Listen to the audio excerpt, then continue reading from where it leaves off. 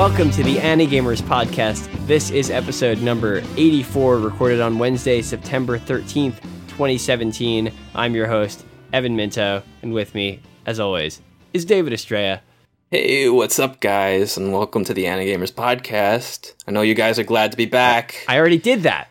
You know, redundancy is good, Evan. You got to cover your bases, because sometimes people start the podcast, and then you got the intro track kind of drowning you out a little bit. Not to knock your editing.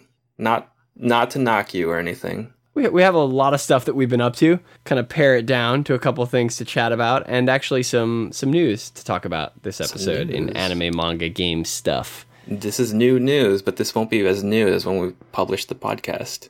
Oh, you mean that by the time the episode comes out, it'll be out of date because I take too long to release it? Nice. Yeah, cool. Some of these games might actually be out by the time we release this podcast. So we are talking about the Nintendo Direct that happened today that I completely missed out on because I was kind of nose down working on work stuff during the day. Grinded for the man. Well, yeah, the man, the nice man who gives you a free library online. So the Nintendo Direct, you kept up with it a little more than I did, right, David? Well, I just got flashed by Mario's nipples, and that was like as much content from the Direct that I really wanted to see.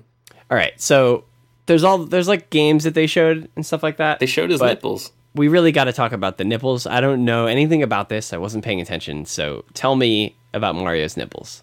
Okay, so they're rendering Mario with like actual nipples, and this is kind of insane because like if you think about it, has Mario ever been rendered with his nipples showing? Somebody knows. Like, somebody was paying really close attention. They were like, finally. Because, like, Mario's only been shirtless as a baby in Yoshi's Island.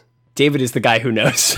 And now, like, 30 years later, he's shirtless again, you know, as the grown man that we all know him as. And, like, instead of, like, the cartoony, like, just flat skin tone, he's got little nipples. Very anatomically correct placed nipples, too. So, I haven't seen them yet. So what I'm going to do is something I don't recommend anybody else does, which is Google Mario's nipples.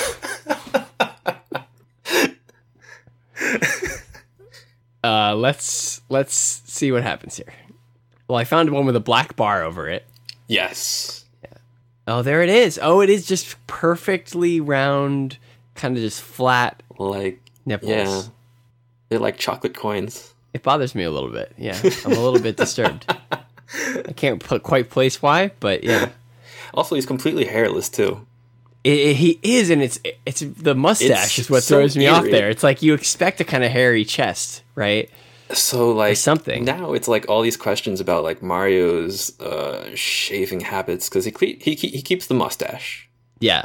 He only keeps the mustache. The mustache is the brand. The mustache and the hat, but I guess the hat is like running away from him now because it's a magic hat with eyes. It's maybe more Mario than I really cared to know in my lifetime. Well, the Mario lore is deep, and Did you? there's a lot going on. Did you know there was a post somewhere along this whole crazy thing going on, and somebody remembered that Mario had a tribal tattoo back in like the mid 2000s. Well, I mean, everybody had a tribal tattoo back in the mid 2000s. Okay, for the release of the Game Boy Advance SP Tribal Edition, and he's like clearly flaunting, you know, the tribal tattoo that he's got to celebrate this Game Boy that's coming out. I'm gonna Google that one too, by the way. But in this game, he doesn't have the tattoo anymore. They retconned it out. I can't believe it. He does have a tribal tattoo. Nobody knew because like he showed it once and then just kept it hidden under his sleeve the whole time. That's incredible. Okay, so we've learned a lot about Mario thanks to Mario Odyssey. Didn't really learn anything new about the game. It was just this one thing. Right. I guess maybe there was news about the game, but David wasn't paying attention to that, and I wasn't watching the Nintendo Directs. So I was going through the site, just like looking at what got announced, and it seems like not a ton of really big stuff.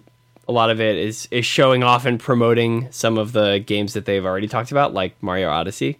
But there's a new like Kirby game, right? I'm probably There's other things that probably people care about that I don't care about. The Kirby game, though, I want to say. So I was like I need to play a game on my 3DS because I haven't touched it in a while. And I'm like, oh, cool, a Kirby game on 3DS. What is this one? And it's the worst. I didn't realize what this thing was. It's called Battle Royale. And it's like Kirby's fighting each other. So it's like all the Kirbys get thrown into an island. That's how I was going to do that, right? That joke, yeah. They'll get put on an island and get given a different Kirby ability. They each get to eat a different enemy. One of them gets to eat Takeshi Kitano. So that actually sounds like a really good Kirby game. That would actually be really good. They I mean, should make actual Kirby Battle Royale. It's basically just what is it? What's that game called? PUBG or something like that? I don't know what you're talking about. PUBG. That player unknowns underground battle. Player unknown battlegrounds. It is PUBG. Yeah.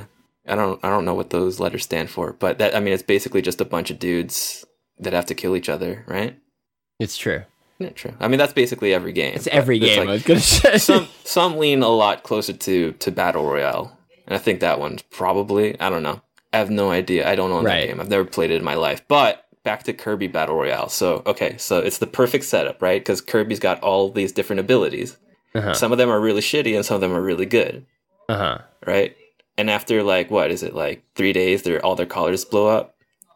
Oh yeah, it's something like that. But there's no collar because you can't put a collar around Kirby because he don't got a neck. There's no neck. You can attach it to his feet, I guess.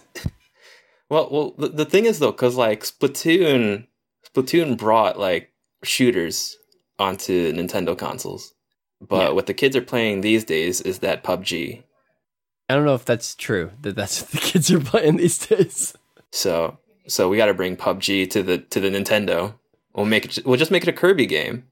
So what this game is it's like a Coliseum thing where you're running around using your powers to just try to knock down the health of the other Kirbys, playing against other players or something. And it's like, oh, cool. It's like none of the things that people like about Kirby.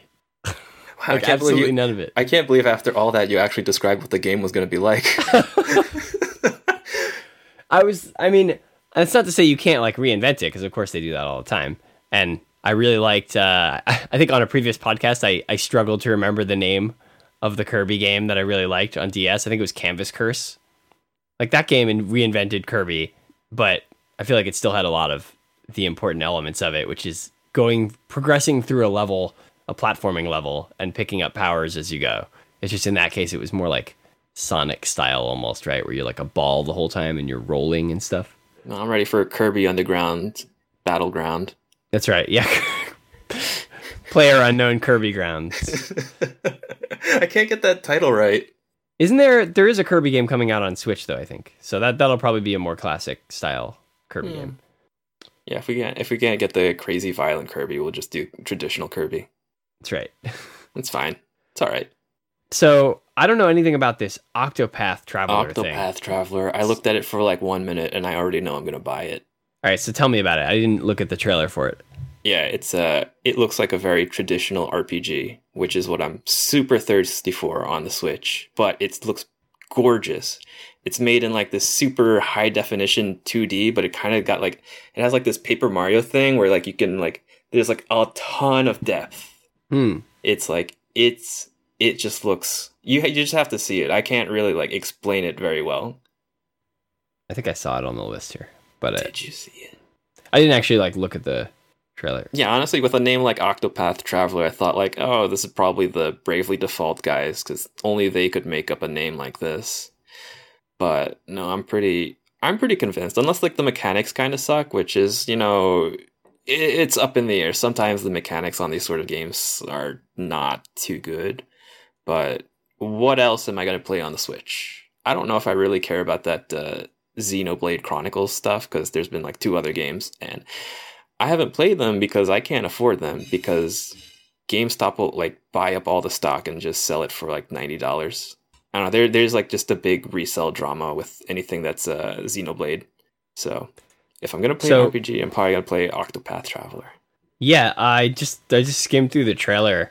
and that looks pretty wild. That is a really cool visual style. So it's basically it's a bunch of 2D sprites, it looks like, but they're laid out in 3D as these different layers, but there's also a depth of field effect. So they've got like blur on the stuff in the front and then like not on the stuff in the back. That's it's taken me back to iCity. I mean, it looks super cool, the visual style at least, and all the characters are these little like kind of, you know, retro looking RPG sprites. Who's making it? I have no idea. It's probably like, I don't know, maybe Nintendo's publishing it. I don't know. You know, they'd be dumb not to publish it themselves, or to like keep it only in Japan. I hope this is like not going to be a thing where like it's only released in Japan.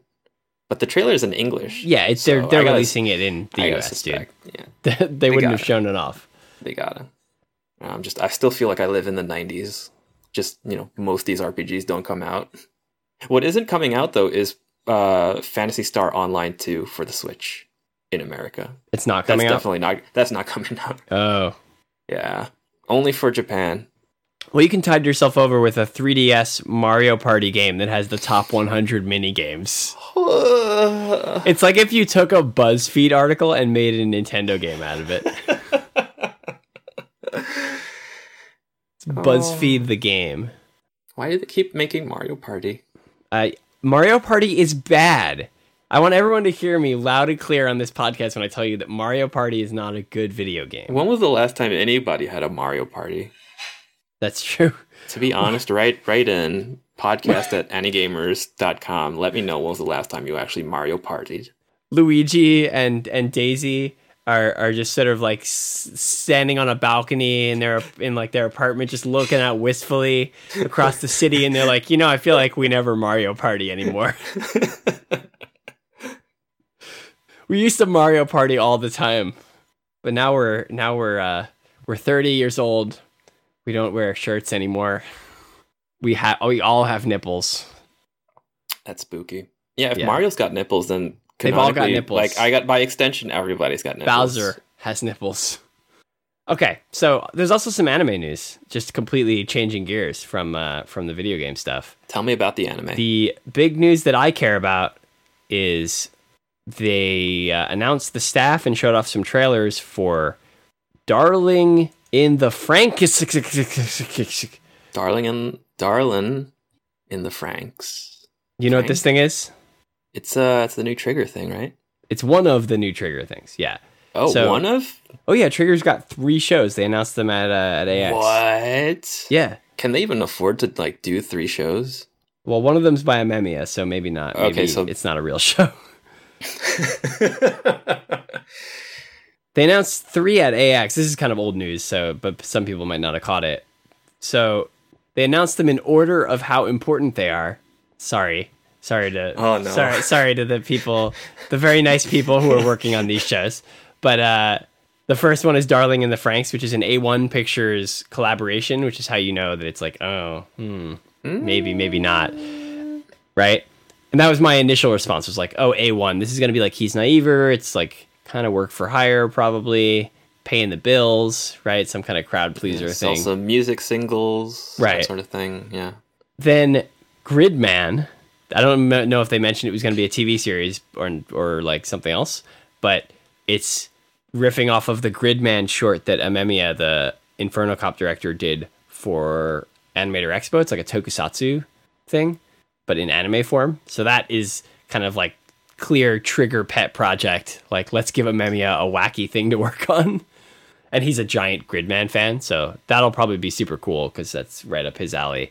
And then the real one, the big deal one that is worth being incredibly excited about is Promare, which is, as you probably would have expected, directed by Hiroyuki Imaishi, Kill la Kill and Gurren Lagann director, written by the same writer as both of those shows, Kazuki Nakashima, and presumably is all the Trigger A-list people, the whole A-team of Trigger staff working on that, because it's the big Imaishi show. So anyway, Darling in the Franxx, I was sort of writing off as being another Keys Naiver, which it might still be, frankly.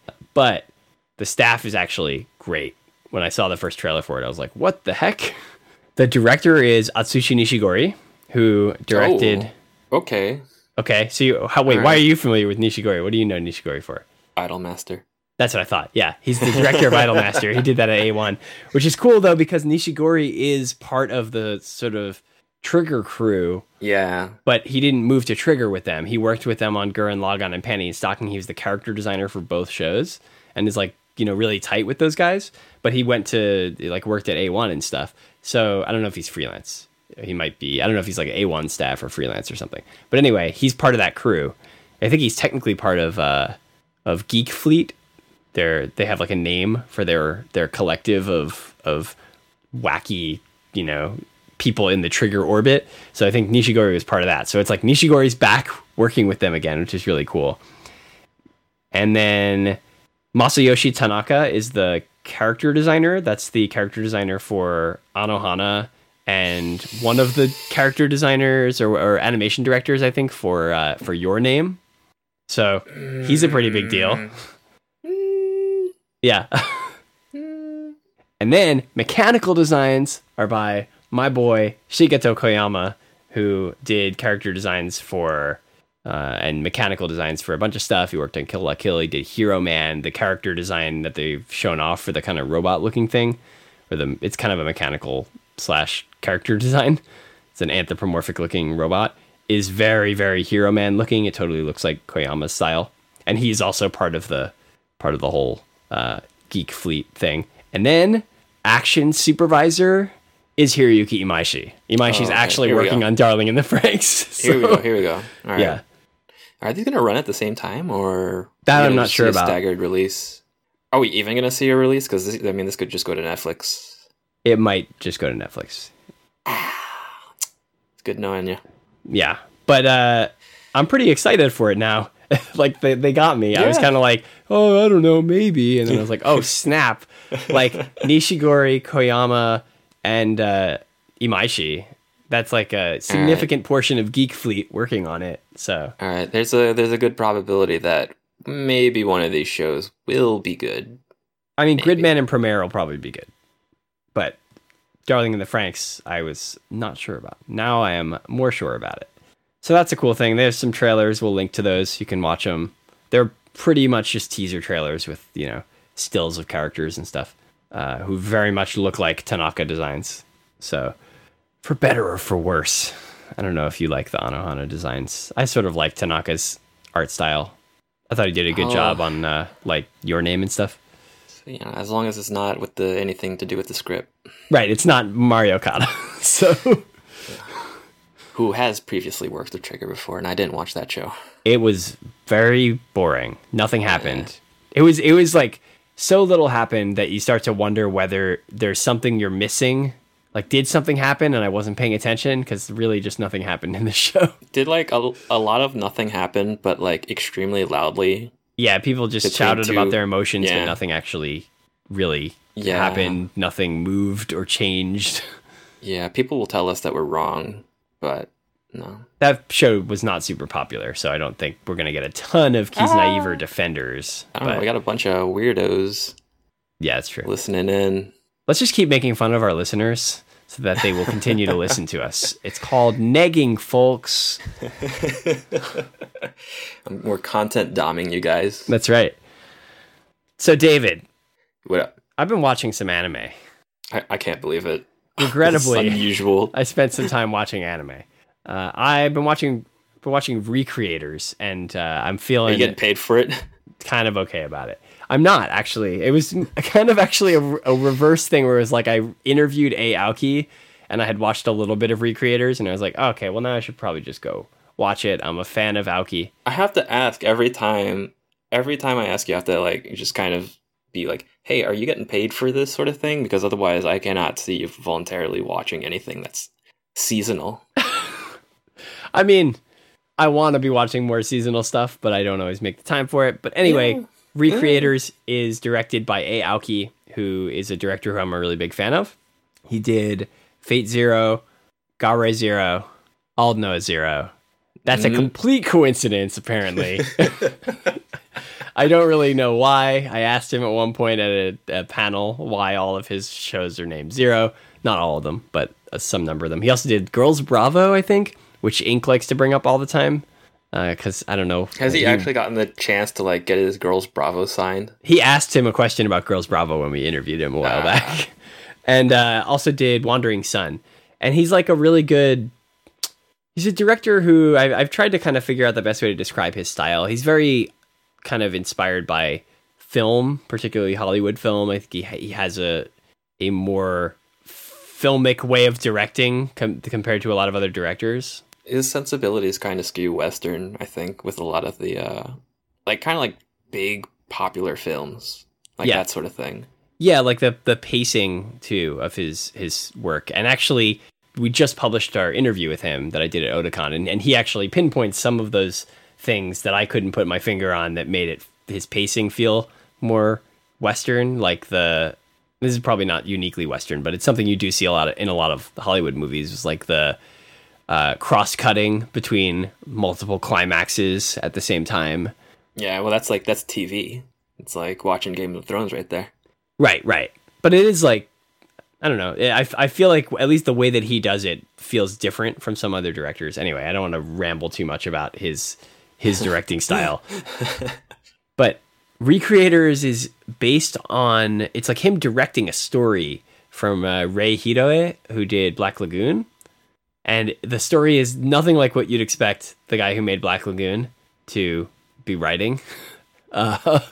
It's also, frankly, it's nothing you would expect Aoki to be directing. So it's a weird mix.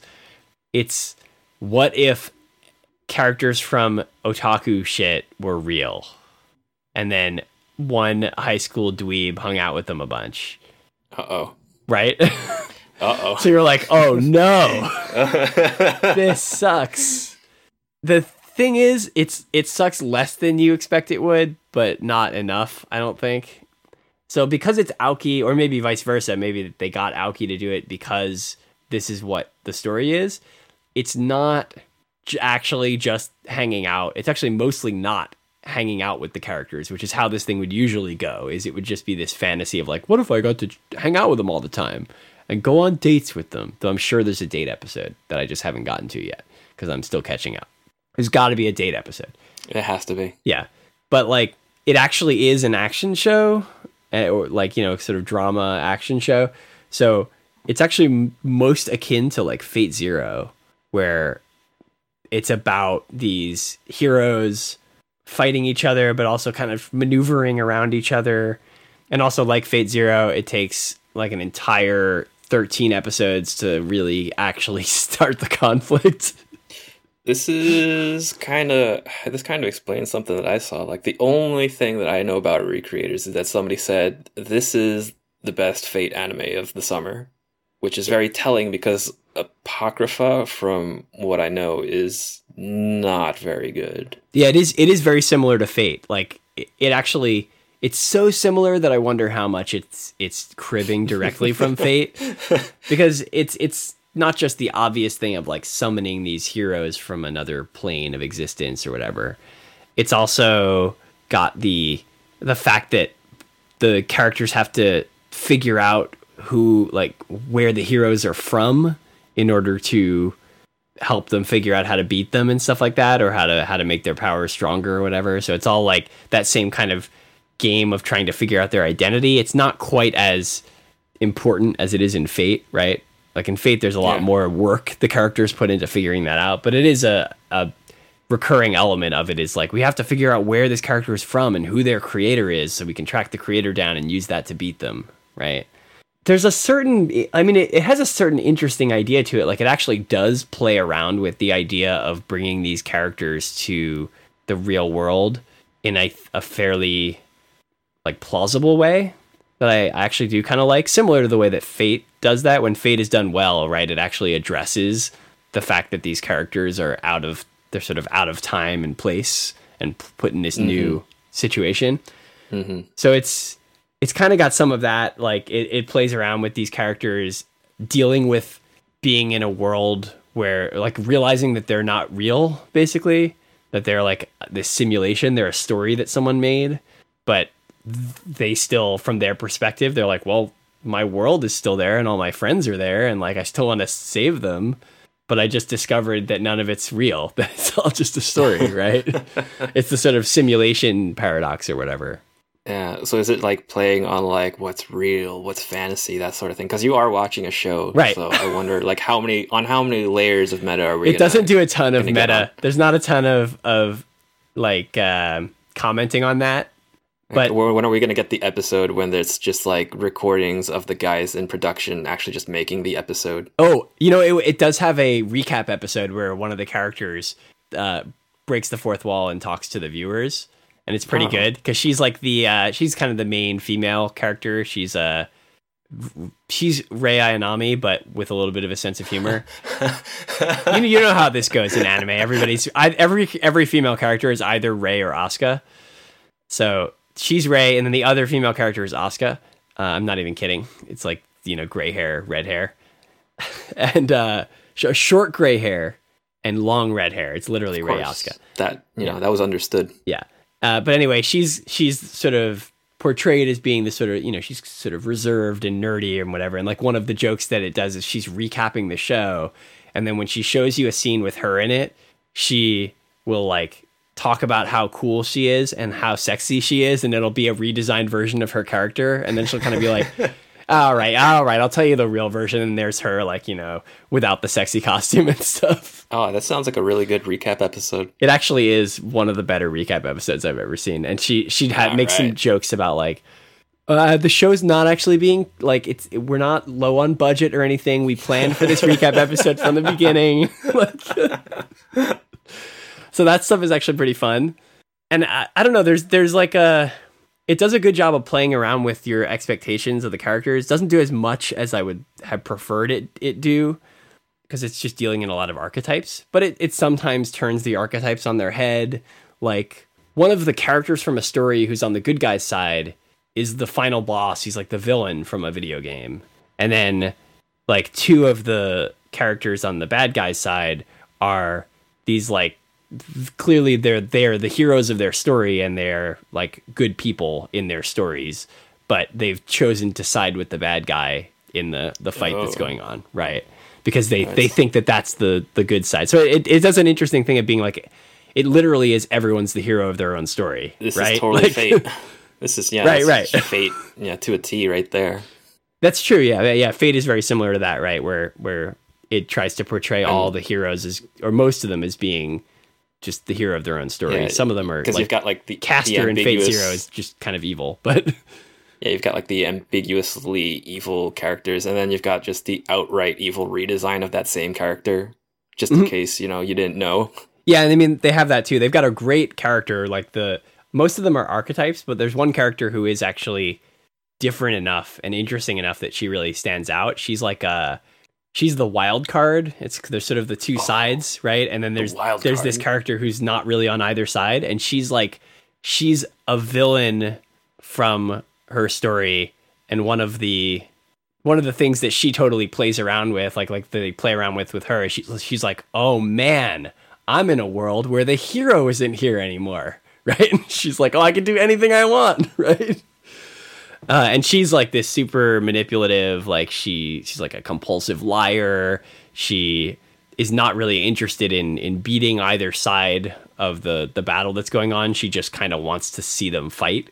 And she's got this like wacky looking, kind of fox looking design, but she's basically just a high school girl, but with like this, whatever. She's got like saw teeth and stuff. She's not like drawn at all like a cute girl, right? Like she's kind of interesting. She's like probably the most compelling and unique character of the show. Everybody else is just like, oh yeah, I've seen them before. It's like, oh, it's the 16-year-old boy robot pilot, right? Like it's a combination of Saber from Fate and what's her name, the girl from Claymore or whatever, right? They're all like some combination of characters that you've seen before. I'm almost convinced to like check it out. Yeah, I mean, you like Fate, so it might be up your alley. Yeah. The Aoki style is not very present in it though. Like you'd be hard pressed to recognize it as an Aoki show unless someone told you. There's a couple scenes where you're like, oh, there's the Aoki, but it doesn't really show up that much. You've been watching an old show. Been watching an old show, an oldie but a goodie. and watching It's- Code Geass. Overall, Code Finished Geass is good. I finished season 1 last night.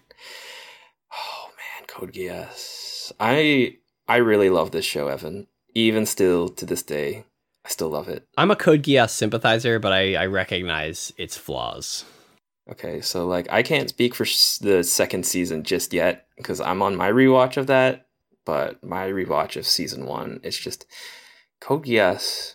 For as far as it reaches, it just feels very pitch perfect from like episode 1 to the end. Up until like that, that cliffhanger ending. I don't know.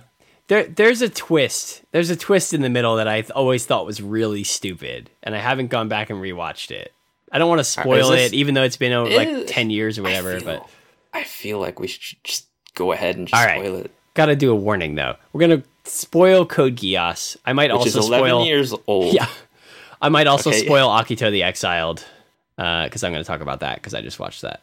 But that's the Code Geass like spin-off thing. So it's the Euphemia thing. The Euphemia thing. It's a really dumb twist. It's like his Geass malfunctions at exactly the wrong time, right? Well, of course it's gonna malfunction at the right time because it's supposed to be theatrical. That's the whole deal with the show. It's just not very plausible, right? Like it's just too much stuff happens as a result of that, and I don't want to go too in the weeds here. We actually did an entire episode about Code Geass many years ago. It's episode 30, I think. One of the most popular episodes of the show, actually. So you should go back and listen to it. But anyway, so it holds up though. You're liking it on a rewatch. Oh, I love it. It's probably better than when I first watched it because now I've got like that whole like nostalgia thing going on right now for this show. I think it's like now been sufficiently long enough where like it takes me back to clearly, obviously, much better times. They don't make shows like this anymore, which is kind of a shame. Like everybody just feels very flat compared to what they accomplished. Well, there's a lack of ambition, not in everything. Obviously, there are shows that have a lot of ambition and really kind of go all out the way that Code Geass did, but it's easy to get lost in this sea of things that are not really trying that hard. Right, and then you look at something like Code Geass, and you're like, "Whoa, they screwed up a bunch, but man, they tried." Yeah, like there's a lot of, and we're talking very broadly here, but I mean more specifically, it's a show that it's about terrorism and colonialism. It's about revolution. Right? Like, it's about repression of information. It's about tyrants trampling the weak, the oppressed. Right. It's also about like your secret identity involves you wearing a helmet, and the cat stole the helmet and is running around the school. So we're not trying to say that it's pizza, right? We're not trying to say it's the smartest show ever made, but like it's got these ideas and it's trying to do something with them, and it's like it's ambitious, right? I think even the people who hate it would admit that it's at the very least ambitious, right? Like even like on like this repeat, even the dumb stuff just feels, I don't know, appropriate. Like it feels right because there's like, it's just applying all these different kind of like pressure and just like, ramping up the tension. And then suddenly you've got the school festival episode, but that so bad that one comes right before the Euphemia episode. Oh, okay. Yeah. Yeah. I didn't remember exactly the timing. No, it's because I watched it, like I rewatched it and my rewatch came like very quickly. Like, it wasn't like before where like the first time I watched it, like I binged like the whole thing in like a couple of days and then we were done. But this time, like I kind of like took my time with it and just kind of absorbed like every little detail, and I think going back to it now, maybe like now I think, because like the whole revolution thing is what really strikes a lot of people first. But what I was looking at now was just all like just this net of relationships between everybody like on these different sides and just these second like personalities that you have to put out. I mean, it's actually I would argue that maybe Full Metal Alchemist Brotherhood does it better, but I think there's some similarities there in terms of trying to actually be a political epic of like a large scale network of political relationships between characters, right? And characters backstabbing each other and like teaming up in different ways. And yeah, it's like it was similar when I was watching Full Metal Alchemist Brotherhood. It was refreshing to be like, oh, there's ambition here. There's a real attempt to weave together a large scale narrative that touches on a whole bunch of really big ideas, right? And I think Code Geass does it pretty well in a lot of points. It doesn't do it well all the time, but like there are ideas in there that I always found incredibly compelling. Like just kind of the balance that Lelouch, the main character, has to strike between being this revolutionary and having his own kind of personal goals. And like over the course of both seasons, how he ends up making a choice for revolution at the expense of kind of his own personal, not even just his own personal like life or whatever, but even just like his initial goals, right? He kind of, he has to like his whole goal is to help his sister, and he has to sort of trample on his own sister to achieve what he ends up seeing as being like the ultimate goal of all of it, right? That's the journey between like the ideal and the, like an actual tangible thing or person that you're after. And just this journey is just kind of chipping away at the sort of person that he is until there's just, there's just a utility left. Yeah, at the end, he's just a tool. It is very much about politics. Again, that's really, I think, what we're kind of getting at is that stuff isn't like there isn't enough anime that's actually political. Like it's explicitly about those like trade-offs of being an idealist and having an idea of how you think the world should work, and then getting your hands dirty and trying to do it. Right? I mean, like what do you have? Gundam? Gundam is definitely political, and that's why I like Gundam. But then it's always like it always comes back to the robots. Not always. What I liked about Code Geass is that it's almost never about the robots. It's a good show in spite of all the robots that are everywhere. And not only that, like at least with season 1, it's not like these robots that can just do anything. They can fly, they can spam their lasers. They got all sorts of insane powers. No, they're like all stuck to the ground for the most part.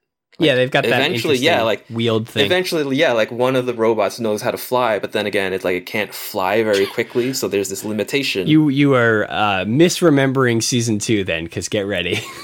Yeah, no. I know season 2 gets a little bit too Gundam 00 for my taste, but no, season 1 I will say is pretty close to perfect in terms of what I'm looking for in a show. I always really liked it, but I definitely have issues with it. What I did watch, though, I haven't gone back and rewatched the original, but I watched Akito the Exiled, the OVA spinoff for Otaku USA for a review. So I won't go into it in too much detail, because please buy the magazine when it comes out and read my article about it.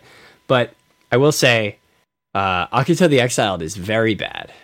Oh, like I mean, it's not. It's not just like the production values are nice and whatever. It's like it's a story that is not indecipherable. So I don't want to say it's completely awful, but compared to Code Geass, like by putting the name Code Geass on it makes it look worse because you're comparing it to the original series.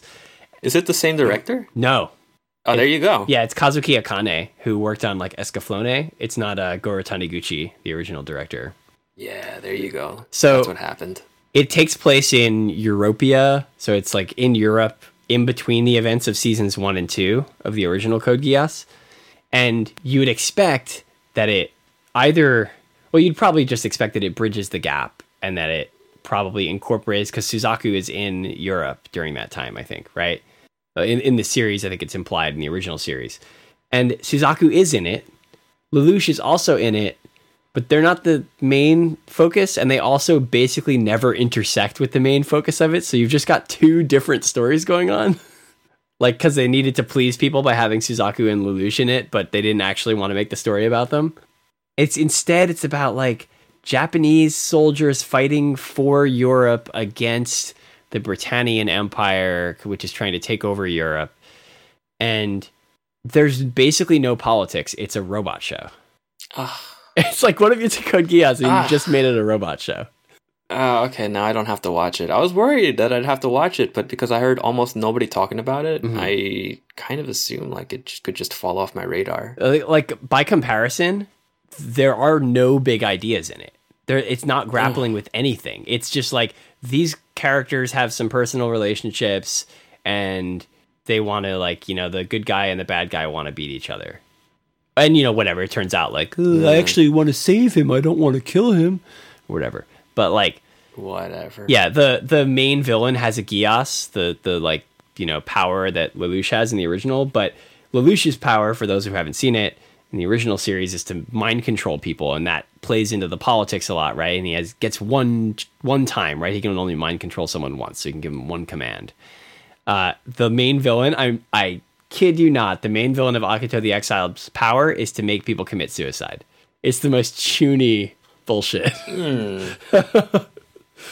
And it's like, really, really, like, I know you thought that sounded cool when you wrote that, but if you think about it, it's completely uninteresting. It has, like, it takes a very good writer to make that not just be boring. So it's not very good. It's a shame. I was kind of hoping to get that Gios buzz back with it, but no. You're gonna have to wait for R3. Oh man, I just remembered in my review, I think I completely failed to talk about the fact that there's an entire episode, like it recreates the Code Geass experience of having nonsensical comedy episodes. Even though it's a 5-episode OVA, one episode is like halfway taken up with the characters being kind of conned by a bunch of old con women, like these old ladies who con them. They do some like extortion scheme, and then they have to work for them in their like gypsy camp or something. Like it's complete nonsense. Anyway, don't watch Akito the Exiled, well, but that's unfortunate. But there is a Code Geass compilation movie coming out, so you didn't really need to go watch all these things, or there's multiple movies. Yeah, they're doing like these compilation movies leading into a 3rd season of Code Geass. So, yes, yeah, where it's called Lelouch of the Resurrection. So I feel like it's not much of a spoiler to tell people that everybody was pretty sure that Lelouch died at the end of season 2. No, we'll see how they twist it. Yeah, they'll figure out some way to make it so he's still alive. Or maybe they'll do it like Full Frontal in Gundam Unicorn, where it's like, it turns out he's raised in the image of Char or something like that. He's not actually Char. I haven't watched all of Unicorn. I don't remember. I watched all of it and I don't remember any of it. He's got the scar.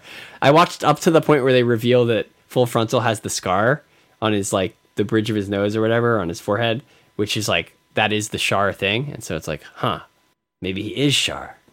I just hope that they definitely confirm the cart driver theory. Right, so that the guy from what's his name, Scamp, can update his blog, The Cart Driver, and talk about it. I mean, that is funny, right? Like, Code Geass was such a big deal when it came out. Like, it was just such a major topic of conversation, right? Like, there was a major anime blogger who named his entire blog after, like, the ambiguous last scene of Code Geass. You know, that better be like the first trailer that we get. It's just a cart driver on the cart driver. He does the whole hat thing and a wink at the camera. It's got to be like Crank 2, where it picks up immediately where the old one left off. Like, because Crank 2, right, doesn't it? It starts like right after he hits the ground, and then they like immediately rush in and get him, like, a paramedics pick him up and they revive him. So you thought he was dead at the end of the first one, but they bring him back to life immediately. It's got to be like that. Yeah, so what they do is they take him in one of the ambulances, and then some guy has a Geass to resurrect anybody, but they have to keep their heart rate up past like 120 beats per minute. That's right. Well, now this is just yeah. I'm also just imagining it's like it's like the end of JoJo's Part 3, where it's like he's dead, and then it turns out he was just joking with Jotaro. Yeah, just kidding, man. I'm still alive.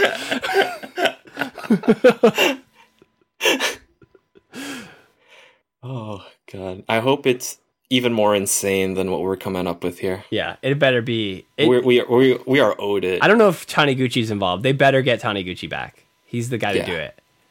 All right, this podcast has been going on for a little long. David, got one last thing. You played this Tokyo Dark game.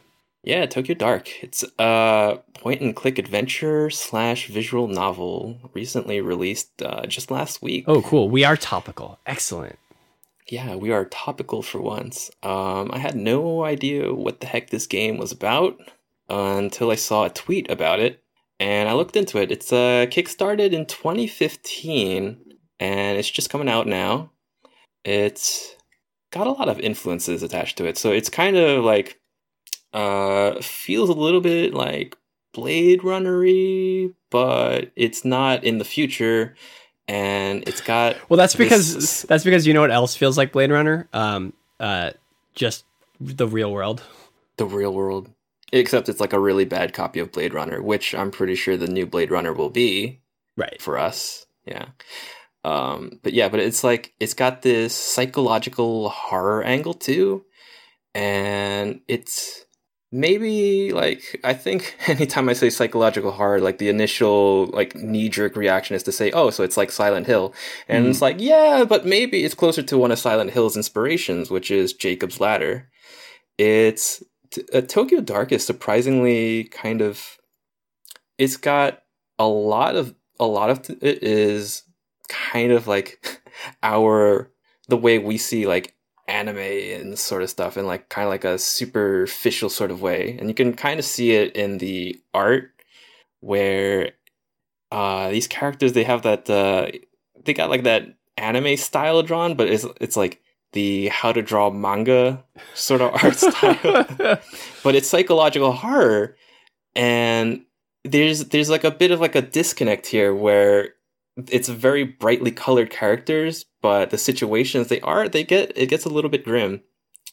So the plot here is that you are a detective and you are traumatized by the death of your partner.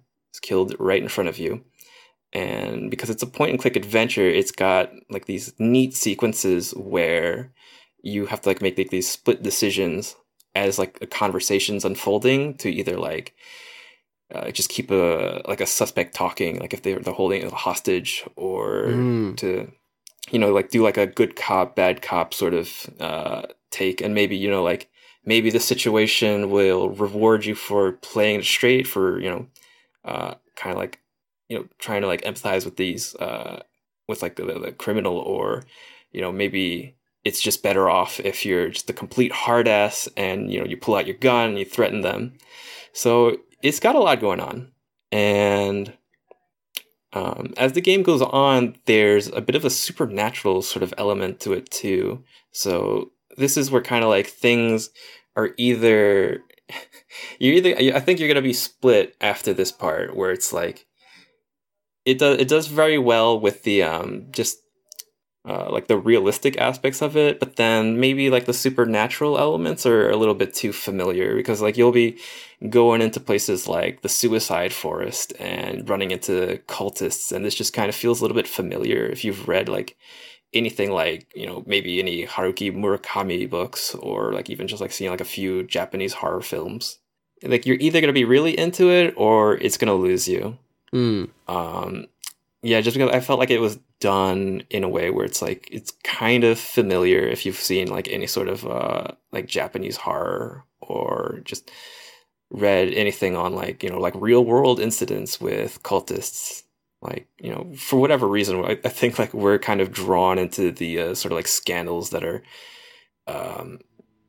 like just how there's like all these cults in Japan or whatever, and like Tokyo Right. is like there's like a seedy underbelly of crime and all that. And when you go into Hokkaido in Tokyo Dark, you're like it's Japan, but it's not Japan. Like Evan, you've been to Japan, so if you see some of these environments, you're gonna say like, well, this is kind of like somebody's idea of what Japan. Well, might yeah, I was be, going to but ask. it's not really what it's like. This is not a Japanese game. It's a No.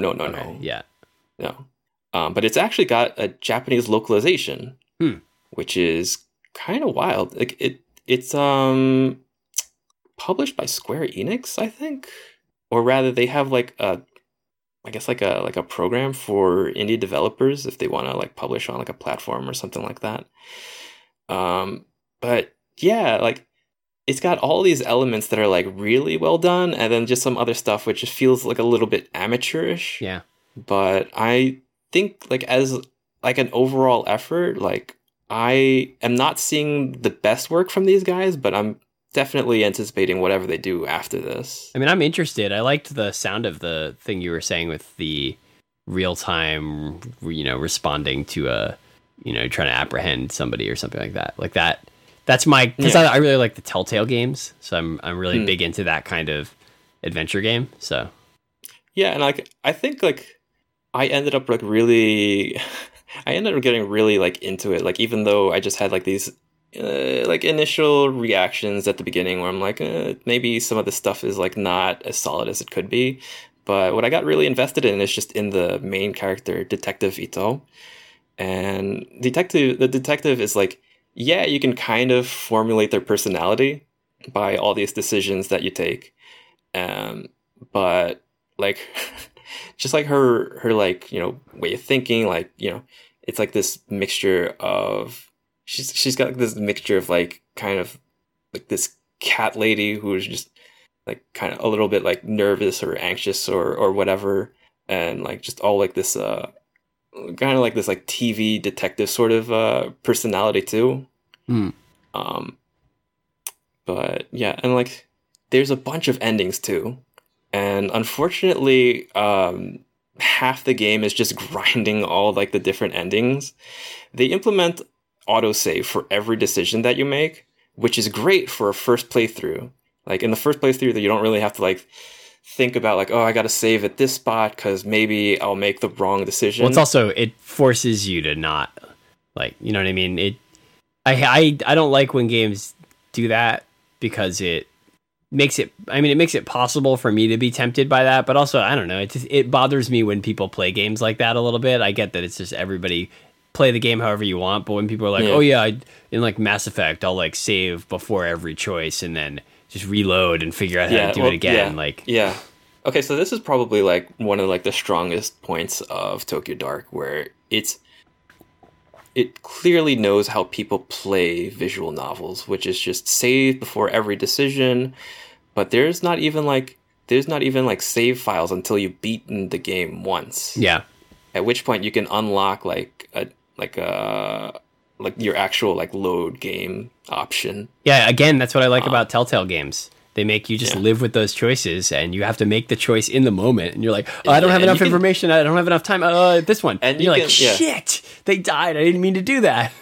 And you can really fuck it up. So if you, it's also part of that thing which kind of takes you out of a game where you're this character's kind of a jerk off. I'll just pull out my gun and threaten them to give me the information that I want.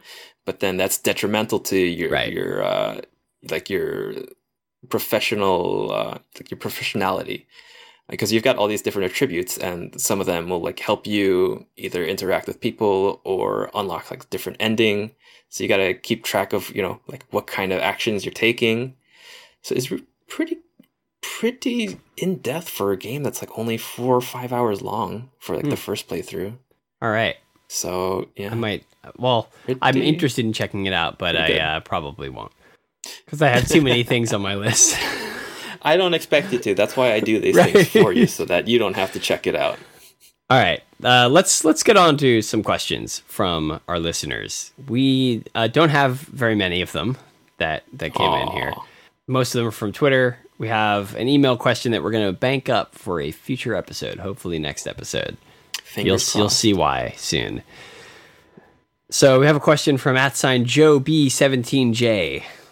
Are you guys going to check out Destiny 2 or not really your cup of tea? Big step up from the first game, IMO. That means in my opinion. There's no humble in there. He's not very humble. He's minus the H. Just his opinion. So David, I assume you didn't play Destiny. I was actually applying for a job to work at Activision to help make Destiny, but then, of course, obviously I didn't get the job. I did not play Destiny. I played the thing that gets compared to Destiny a lot, No Man's Sky.